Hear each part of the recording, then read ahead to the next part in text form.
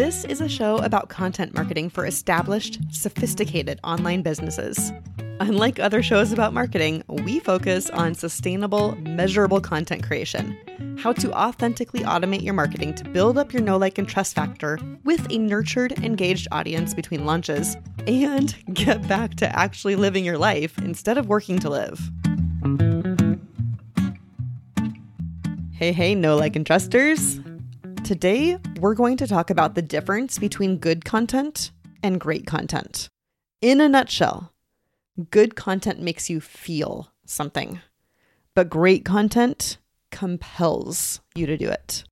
There's a difference between feeling something and actually doing it. And I think we all understand that. Like, that's one of those core human beliefs, right? But how do we do that? That's the question, right? And I have been thinking, by the way, about this concept for well over a decade.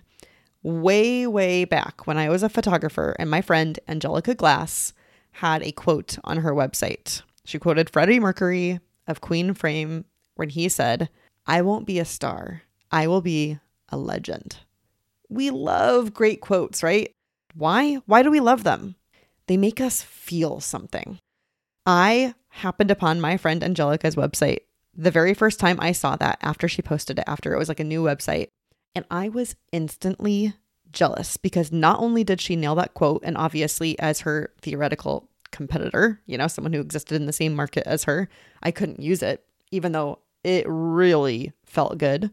She followed it up by saying in her bio somewhere, "If my pictures make you feel something, we should work together." And that right there was when my jealousy just compounded. I was so mad because that line to me was everything. And that line applies to the content we use to market our businesses as well. So how do we make content that makes your best client feel something? That is the goal. And that is what we're going to talk about today. What we're going to talk about specifically is how to create good content that makes our best client feel something, how we're going to set up that situation, and why that situation is going to ultimately help you build a business with better clients that you truly enjoy working with. No more bad clients here and there sprinkled throughout the good ones, just all good clients. Cool? All right, so let's go there. Before we dive into that meat, we're going to talk a little bit about cracking your knuckles. Yes, that sound that probably just made you cringe there, right? There's a thing, I think it's like a universal human thing, right? It's a near obsession that you feel when you can't crack your knuckles, when your hands are immobile for some reason, or you're in an incredibly silent room and you're like, I can't do that right here. It's something we all understand. All you can do is think about it. It's like the first world paper cut problem that, we've all been there on. So you understand that feeling. You know what that feeling is. It's not actual pain, but it's this thing you can't stop thinking about until you fix a thing. So I'm going to take that one a step further because several years ago, I was sitting on the couch and I started feeling something strange in my chest. It was a slight uncomfortability. I moved around, I wiggled a little bit. Nope, it was still there.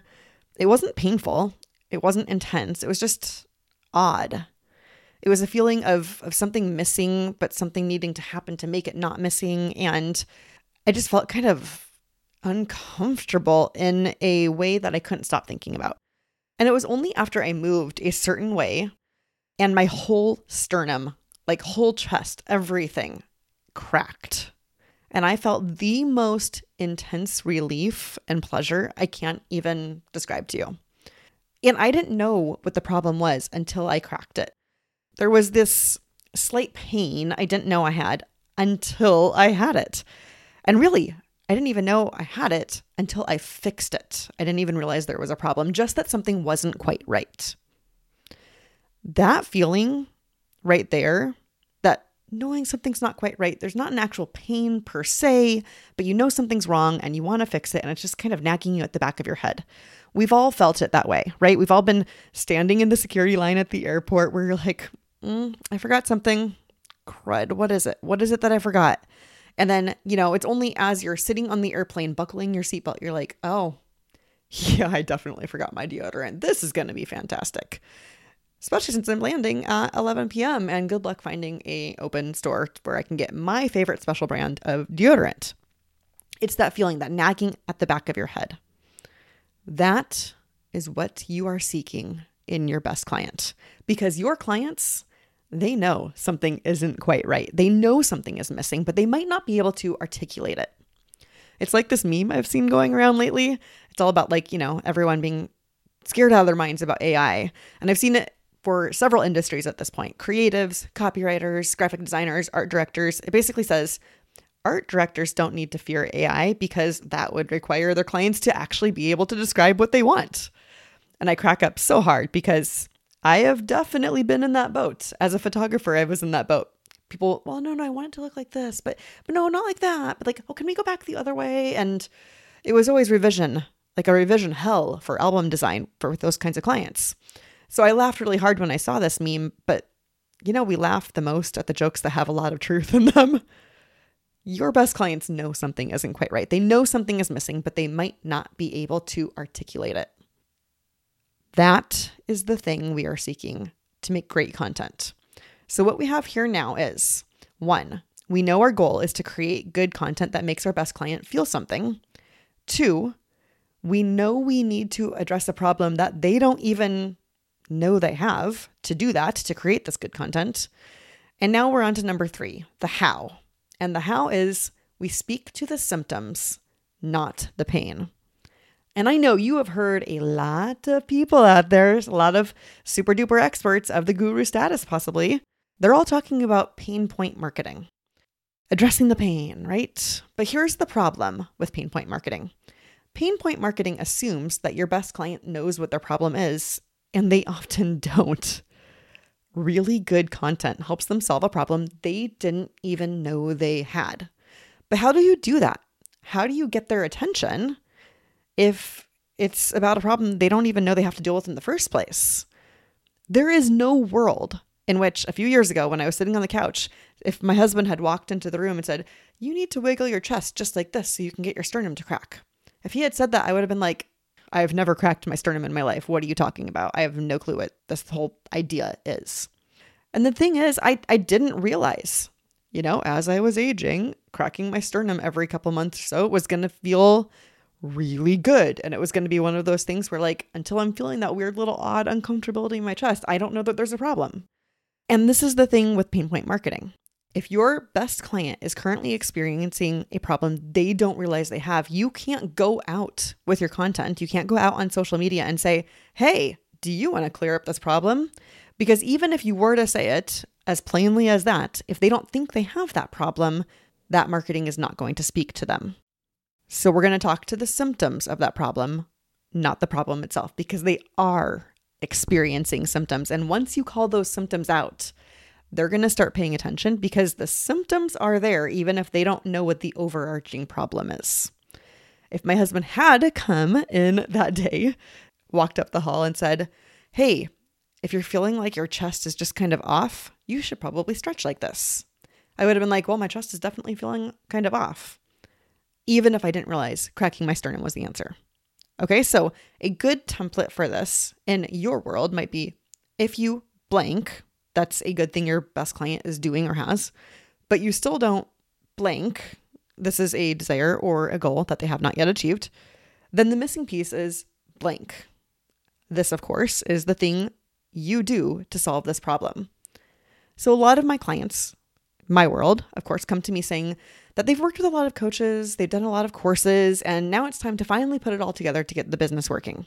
Or they've invested so much in this way, they've done this, they've made that funnel, but it's still not working. And it's usually some version of they're not getting enough traffic or enough eyes on their message. But I even had one recent client who I'm working with right now. She had a coach last fall belittle her completely. I was so mad when I heard this, but saying, oh, you know what to say. And my client's like, no, I don't know what to say. That's why I hired you. I literally don't know what to say. And I was so mad when I heard this because my client had actually hired that coach to help with her ability to show up online. And the coach was like, well, you know what to say.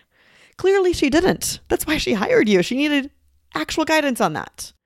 So I hear these things. I hear my clients say they've invested so much in this course and this coach, and they need to finally get it all put together and working. Or I hear my clients come with a symptom of, no, I don't actually know what to say. Those are the symptoms. They might not know my solution is the answer to their problem because they don't necessarily know what the problem is. So what I might say in the situation is, if you've worked with all the expert biz coaches, but you still don't know what to say, then the missing piece isn't more coaching. It's getting in and showing up with your message through personality-driven marketing that leads your audience through a journey to build trust with you. That addresses the symptom, you don't know what to say. The other symptom, you've worked with a ton of coaches, you're still not getting where you want. And then I'm calling out what the solution isn't and saying what it is, which of course is my service. So they get a quick win to solve that symptom. I now tell them what to say. But that's just one of the symptoms, one of many possible symptoms that they could be having that ultimately will be solved by a personality-driven marketing machine, right? This is how we create open loops that lead to an audience of action takers. And I'm going to be talking specifically about how to build an audience of action takers later in another episode, but I do need to call that out right here. I love open loops. I love helping my audience solve one problem. And then when they start thinking about the fact that they've solved that one problem, they're like, wait, but that just opened up a few other problems. This is the symptom web, right? You solve the one symptom and you acknowledge that they're now feeling another. Why do we do this? No, I'm not trying to create an audience that feels like they're never going to get to their goal. I 100% tell them they can get to their goal and I can help them get there. But solving the one symptom and acknowledging there are other symptoms out there does something specific. It helps your best client feel the possibility. This is the whole good content makes you feel something. You want them to feel the possibility of finally getting what they want. And this is a double duty thing here.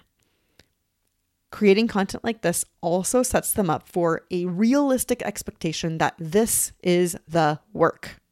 You are not selling a magic template that fixes all their problems. You are systematically clearing the hurdles, and clearing those hurdles is going to take effort.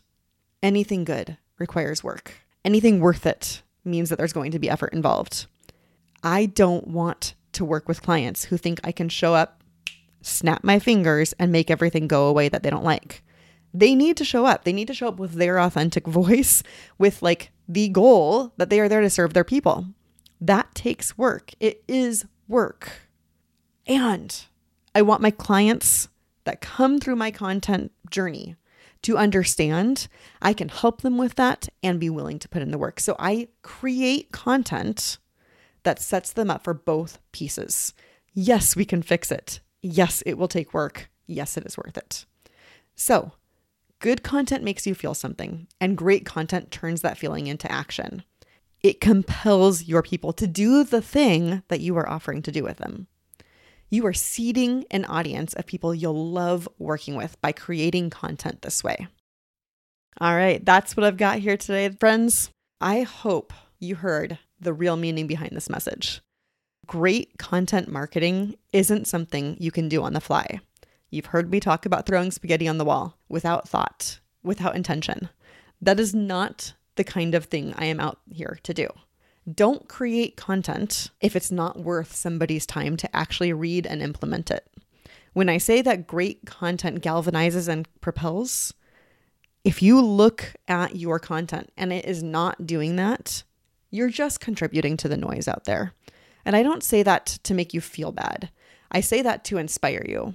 Because when we all start creating better content in this world, we can all start being more successful together. And what that does is push out the people who are just here for money and just here for greed. I know that you are listening to this because you want to create something good out there and you want to truly help people. One of the best ways you can do that is by putting your content through this filter. Is your content going to make your best client feel something, and not only feel something, but feel compelled to do something about it? That's the litmus test. That is the ultimate goal. All right, I'm going to see you guys next week. We have my friend Elia Finkelstein on. We're going to be talking about injecting your content with your authentic voice, and I can't wait for you to hear that discussion. It's going to tie in real well with this ending on this one. If you found value from this episode, there are 2 things you can do to thank me. The first is share it with a friend. If you enjoyed this episode, you learned something from it, odds are you know somebody who needs to hear this message. I do truly believe that a rising tide lifts all boats. And if you help that friend with something that they need to do, we're going to have less crappy marketers out there, which means less scams, and we get to help more people in those ways that we uniquely are meant to help them. The second thing you can do is leave a rating on whichever podcast app you are listening to the show on right now. Doing that helps me reach more people, getting, again, this same great information out there, and we all make a better, happier, effective, and ethical world as a result. Thanks so much. See you next week.